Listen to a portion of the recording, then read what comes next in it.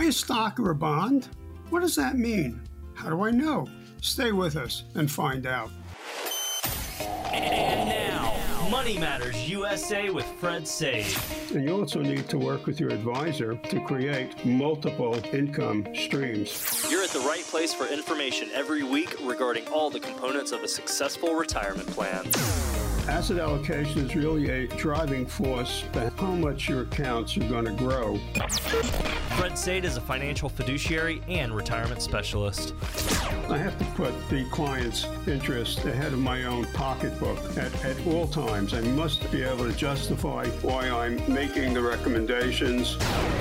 Money Matters USA with Fred Sade. Welcome. It is Money Matters USA. That's the name of this podcast that is devoted to discussing, looking at, dissecting, and talking about the good strategies for retirement with Fred Sade. Fred Sade, PhD in economics from Duke University, the founder and managing director of the firm Money Matters USA. So this podcast is about retirement. Fred is about retirement. How are you today, Fred? I'm great. How are you, Dave? Good, good. We're back at it again. We really get into some good topics here every week on this show. And we'd mentioned we're looking at, of course, planning for your retirement, investing, and avoiding certain risks. So I love what you ask.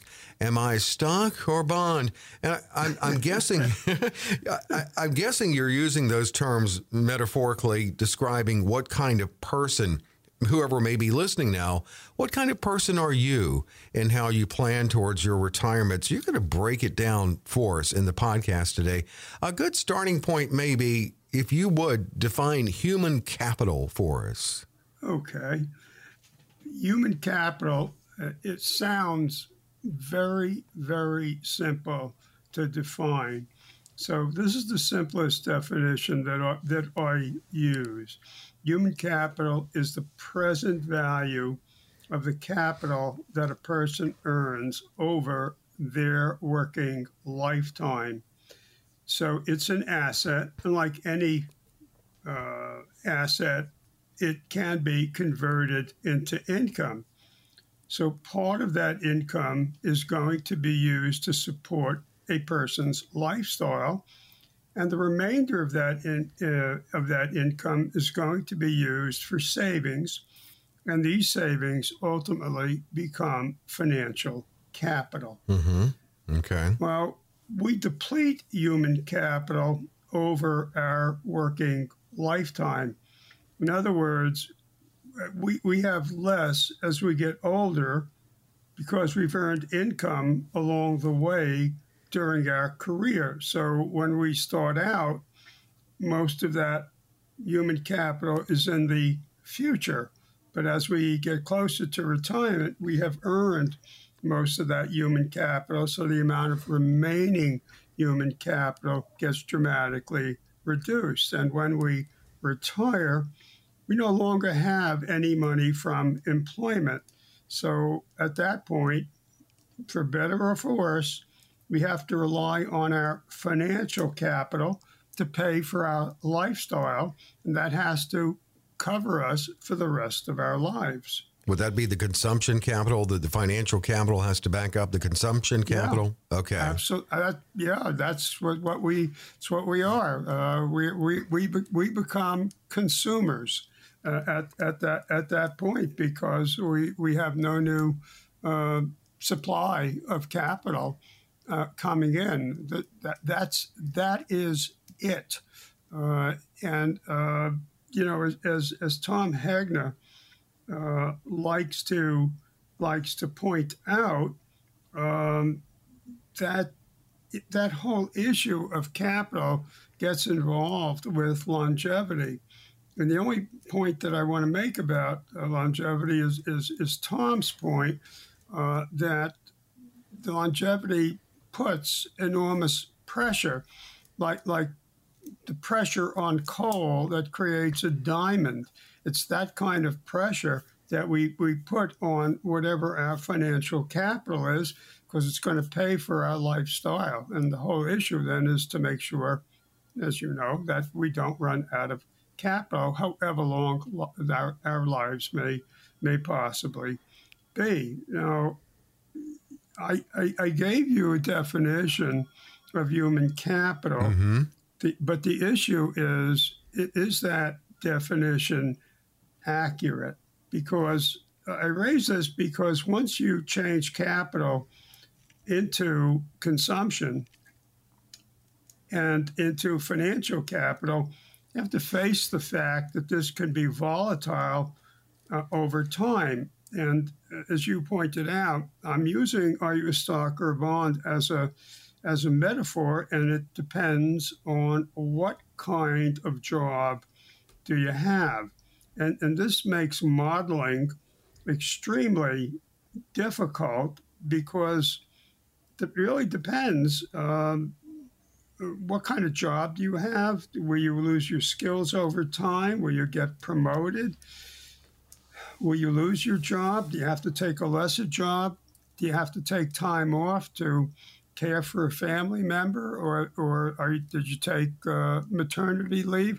What is it that happened? And you just can't build that, into a model. There are just way too many variables. So some people can have very volatile career paths. Some people don't. And you just don't know how to build a model that says this is your economic value, and we can then predict from that model into the future because there are just too many variables. So when you say how volatile your career is, are you looking at someone? Are you comparing, say, someone with a government job with a government pension versus someone in the private sector, and a lot falls on them? Yeah, okay. Absolutely. If I take as a working hypothesis, and I have many clients who work for state government here in New Jersey, state government or government, period. I shouldn't say state government, whether it's state, local, county, federal, municipalities. In the aggregate, if you add them all together, they are the largest employer in the state of New Jersey. Oh, gotcha. Any state related. I see what you're saying. Of people are employed by government. So there still are a lot of pensions out there.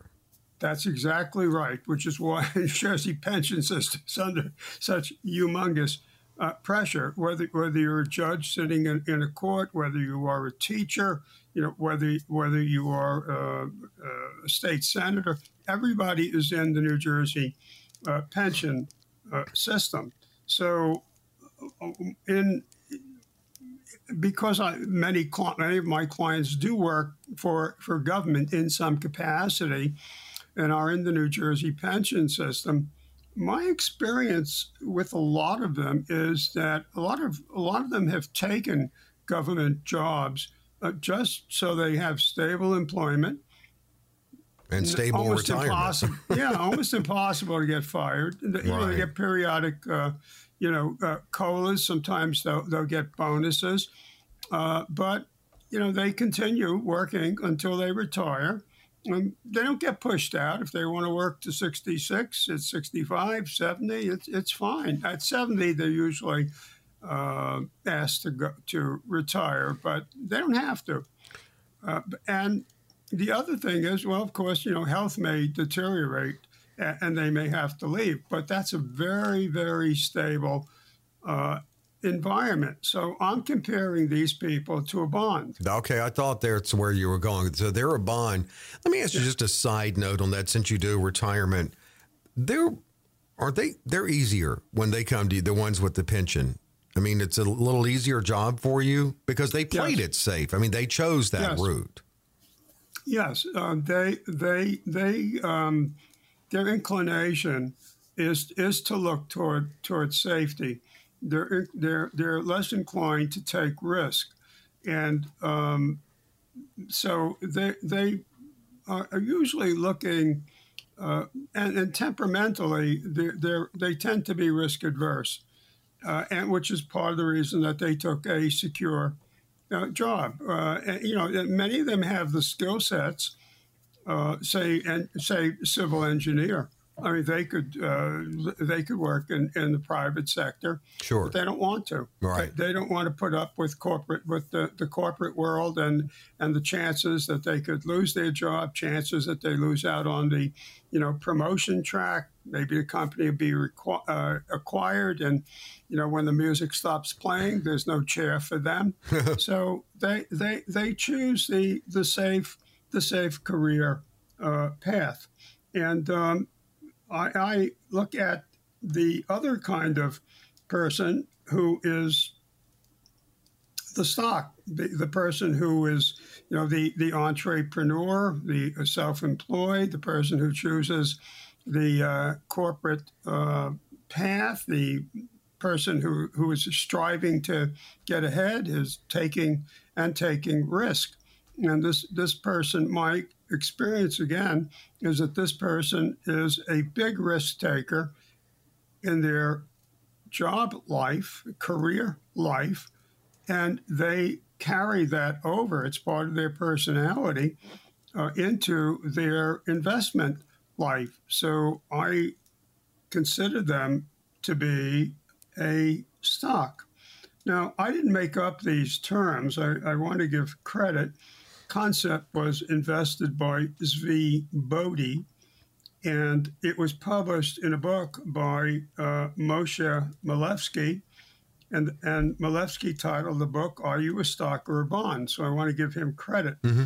I do want to point out that both Bodhi and Milevsky are PhD tenured professors. They're not a couple of guys hanging around the Las Vegas legal book trying to figure out the morning line. Somehow when you mention their names, I just kind of figured that out, that they weren't doing that.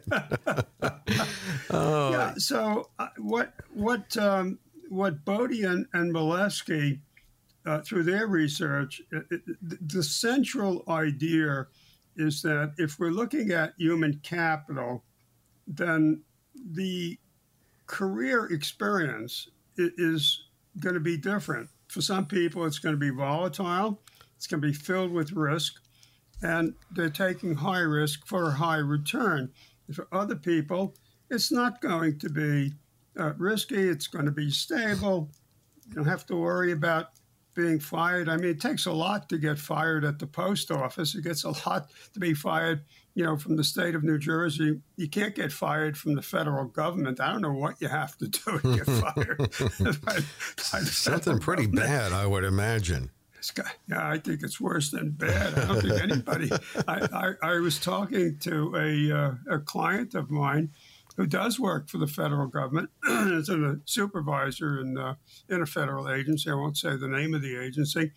And I asked him that question in preparation for this conversation, and he laughed. He said, what we do is we go to another agency and we say, who's your worst employee? And they'll tell us, and we'll say, okay, so we'll do a swap. Oh. We'll swap our worst employee for your worst employee. My gosh. And that's what they do. So they just kind of move somebody bad around to another area, and they keep trading them off. Wow. It's hilariously, when you're sitting on the outside, it's hilariously funny. I mean, it's kind of like the reverse of professional sports, where they're trading players, and they're trading down.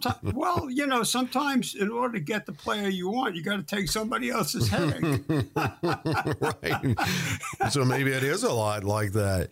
That's amazing. I guess. Those personality tests they give. I asked him, does anybody ever get fired? He said, "Are you kidding? It's the federal government." Maybe a little bit harder on the state level, but maybe not a lot harder. Those personality tests you give people, because whoever we're describing here, there's nothing wrong with any of the decisions you made, but it just reminds me of those kind of personality tests and all these tests people have to take in the hiring process. I mean, I've had to administer a lot of those, or at least refer potential candidates for a job to these type tests. And to the best of their ability, they determine your personality type. I'm going to take a break here. I want to look at, I have an opening question related to, are you a stock or a bond? And then look at maybe more of the risks to avoid and the proper strategies for those who are identified as a stock as they head towards retirement. And that is coming up quickly. Just a very quick break on the podcast. I do want to mention, if you want to get in touch with Fred and have someone who is a fiduciary with a PhD in economics, many years experience, many years under his belt helping usher people to retirement. You want to set up a consultation with Fred? It's this easy with a phone call, 800-593-8188. Again, 800-593-8188. And more of Money Matters USA straight ahead.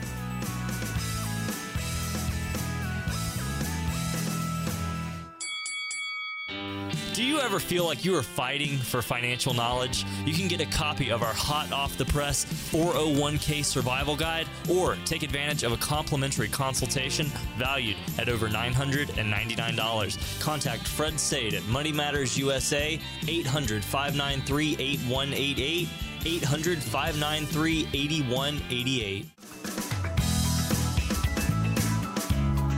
We're back with Money Matters USA, the podcast dedicated to strategies heading to retirement through your life, really your financial life. You're always kind of ultimately working towards that and the right strategies to have, but especially when you get closer to retirement.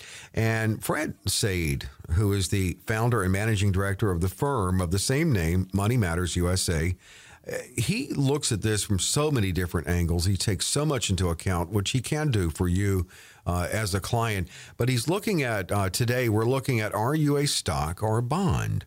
And I know we talked about saying that someone who chose a more secure career path, such as a government position, they would be identified as a bond. And more of the risk takers, private sector, would be identified as a stock. And when you were talking about the stock, you were talking about maybe the entrepreneur, the self-employed. But here's a question I have based on this question. Are you a stock or a bond? Where does the person, not the entrepreneur, but not the government employee, working their entire life in the private sector, maybe sometimes they had a 401k or some type plan, but it's kind of, they're on their own. They don't have that guaranteed pension. Where do they fall in that? Are they somewhere in a blend of the two, being a stock or a bond? Yeah, they could be, but generally, Milevsky and Bodie see only two choices. They don't see a blend of the two. The person could, if a person is in the private sector, then they characterize that person as a risk taker. Okay. Now, because they have a 401k, in most cases, because of the offerings, I should say, in most 401ks, they're probably going to be in a target date fund.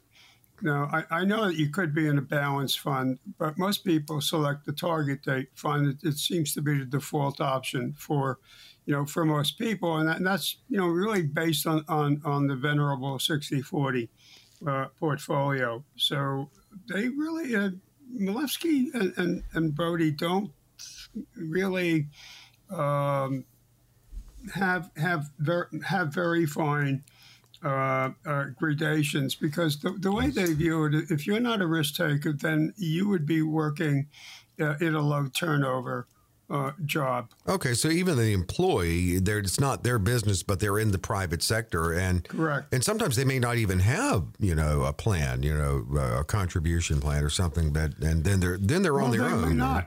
You're right. They are risk takers then. Yeah, they may not. I mean, it may just be an individual IRA. Right, exactly. And so they're a stock. I should add that they could do self-managed IRA, but the current chair of the SEC apparently is giving a lot of attention to self-managed IRAs, and apparently they're going to be looking at those very carefully. It's hard to say. I mean, we're only 9 months into the Biden administration, but we certainly have indications of what they're looking at from a regulatory perspective, and that self-managed IRAs is one of them.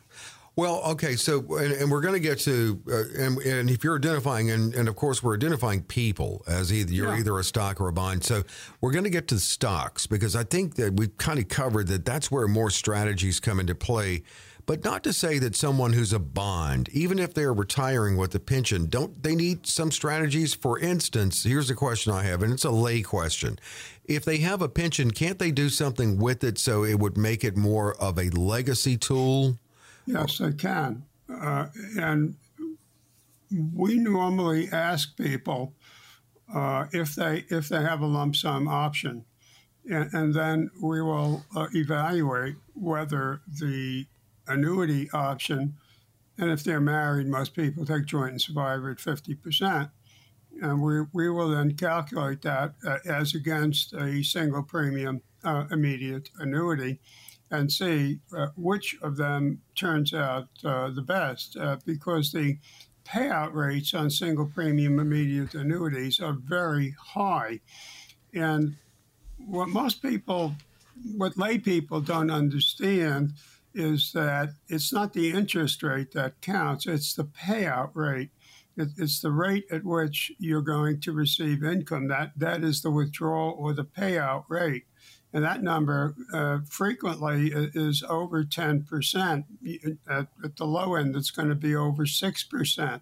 So if you're retiring somewhere between 65, 66, and 70, the payout rates are very, very high. So oftentimes, not always, but oftentimes, the single premium immediate annuity makes more sense. And if the person is insurable, we can just buy a life insurance policy for the premium difference that they would have given up for the income difference. Becomes a premium for the life insurance policy. The income that they would have lost for the joint and survivor at 50%, whereas now they're receiving a life-only annuity at a much higher payout level, and the life insurance would be based on a present value of what that stream would be. We would discount it, and we get to a face amount of life insurance, and that would provide the difference when that person dies. So does that always work? No, but more often than not, it's a better deal. Now, sometimes you can't get a lump sum option out and you're stuck. Right. So does it go with you in that case? Or in other words, does it die when you die? Well, it depends.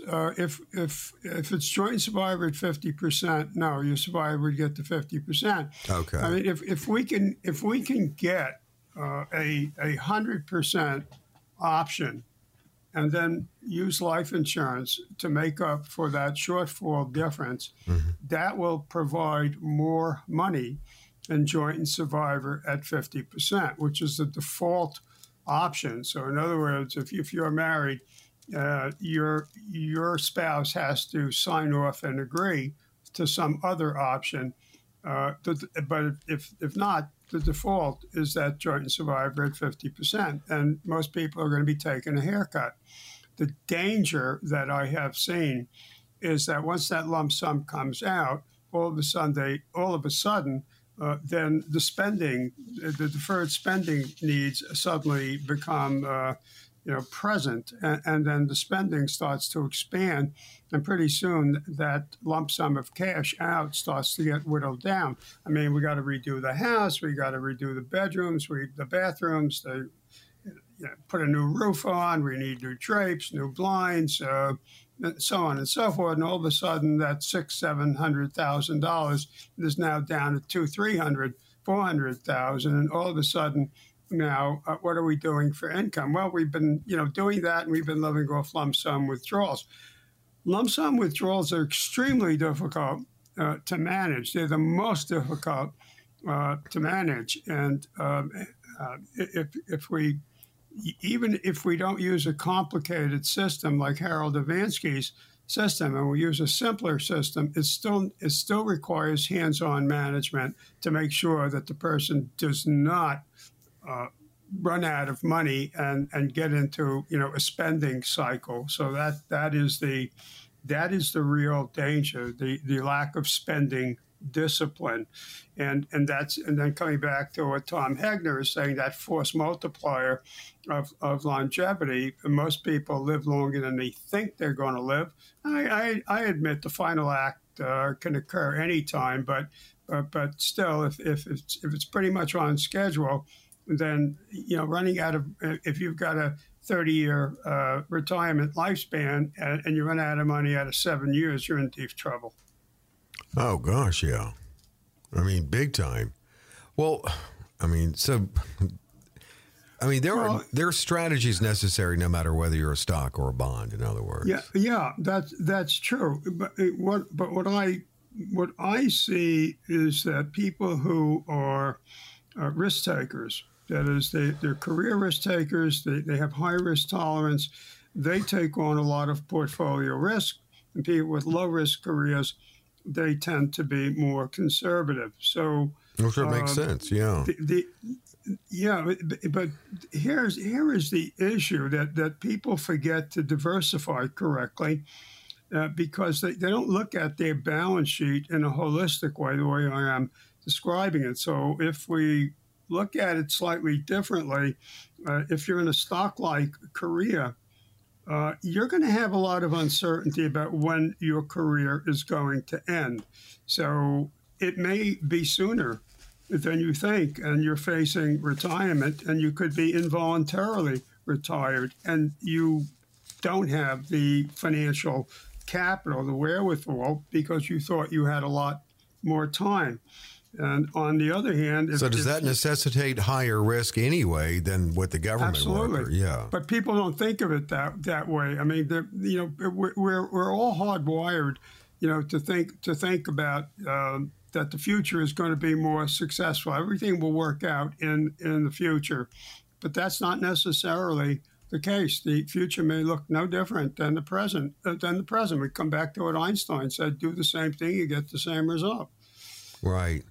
And people who are bound and determined to be on this high risk career path are going to find that from time to time they're going to be involuntarily laid off, and they're going to have to look for a new job. Now, it could be because they lost out on a resizing. They lost out because of an acquisition. They lost out because their skills eroded, and they need to refresh their skills. Well, it sounds like it could be a whole lot of reasons. The bond-like job person, if we can use that term, person may have chose that because they want the retirement benefits. And they get the pension, they get job security. They know when they're going to retire. That is exactly right. So if they don't retire at 65, so it'll be at 66. I was watching the ESPN game of the week, and I was doing a little quick math on the home plate umpire, 69, and he's retiring at the end of this season. I don't know that there's a mandatory retirement age for umpires in professional baseball, but I guess there reaches a point where the travel gets to you, and bending over to dust off home plate and getting nicked by those foul balls. Well, you know what's telling to me on what you just said is that you can't even watch a baseball game and not tie it into retirement. I mean, you think retirement right. all the time. Yeah, all the time. Yeah, I do. I mean, the conclusion that I want people to walk away with is that human capital is the essential asset. Human capital is the essential asset if you're still working. If you're a younger person in an early stage of your career, human capital could be from 50 to 95% or greater of your net worth, because you haven't earned enough at this point to have very much financial capital. So to be practical, what's the takeaway? How do our listeners use this information? So I'm going to give you 3 suggestions. Number 1, am I going to invest in my own human capital? Am I going to invest in my education? Am I going to invest in my training, certifications, and so on? And this is a question because you're not going to get an immediate return. It's a long-range return, and the potential is greater income and greater wealth. But you have to be willing to make that commitment. So that's number one, the question that you have to answer. Will I do that? Two, if I do that, how do I best convert human capital to financial capital? That's the second question. And the third question, how much risk should I take with my financial capital? And that really depends on the risks I'm taking with my job or my career path, my human capital. So in other words, there should be an alignment between your career path, who you're working for, and what you're doing with your portfolio. And what we see is a misalignment. And yet what I'm suggesting are really the key decisions that clients need to make. So when I'm working with clients, I try to talk to them about human capital. I try to get human capital on their balance sheet so they can see that it has a value and see that it needs to be managed, and to see what kind of diversification is needed, not only for their human capital, but relate that back to the choices that they make for investments, for building financial capital, and for their own retirement. Well, in conclusion, too, so basically you're looking at, I know you deal with stock people and bond people, and sure, especially when they're in the financial red zone, 5-10 years away from retirement, getting those last efforts in. Obviously, you have to maybe sometimes nudge the bond people towards risk a little more, and yes, maybe pull back and rein in the stock people because they're not 30 yes, anymore. So maybe it's always a battle with on the amount of replacement income that they're going to have that is guaranteed and is certain, because they really want to roll the dice. And even if we use a glide path strategy, which a lot of them resist, and the glide path, as you know, as you age, you go from equities increasingly to bonds and treasuries and cash to stabilize the amount of income and reduce the amount of risk in the portfolio.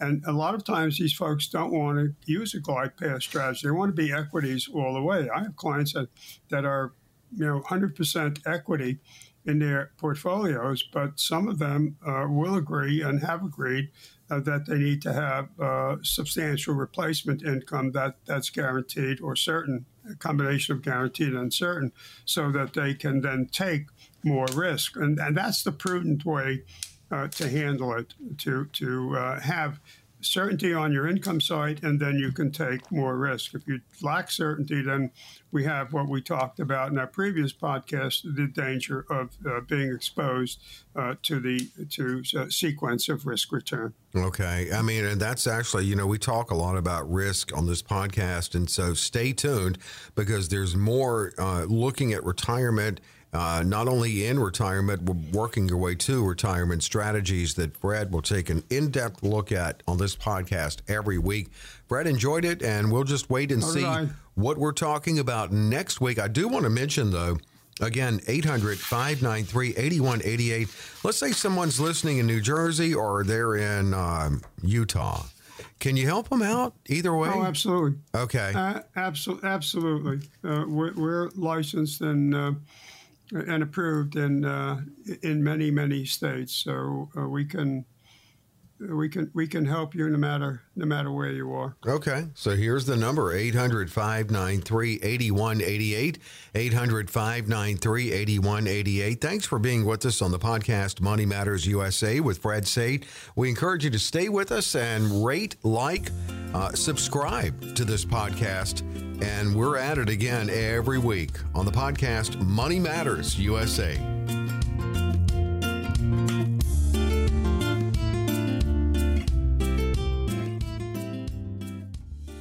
Investment advisory services offered through Money Matters USA LLC. Fred Sade and his guests provide general information, not individually targeted personalized advice, and are not liable for the usage of information discussed. Exposure to ideas and financial vehicles should not be considered investment advice or a recommendation to buy or sell in any of these financial vehicles. This information should also not be considered tax or legal advice. Individuals should consult with a professional specializing in the fields of tax, legal, accounting, or investments regarding the applicability of this information for their situation. Past performance is not a guarantee of future results. Investments will fluctuate, and when redeemed may be worth more or less than when originally invested. Any comments regarding safe and secure investments and guaranteed income streams refer only to fixed insurance products. They do not refer in any way to the securities or investment advisory products. Fixed insurance and annuity product guarantees are subject to the claims paying ability of the issuing company and are offered through Money Matters USA LLC. By contacting Money Matters USA, you may be provided information regarding the purchase of insurance products.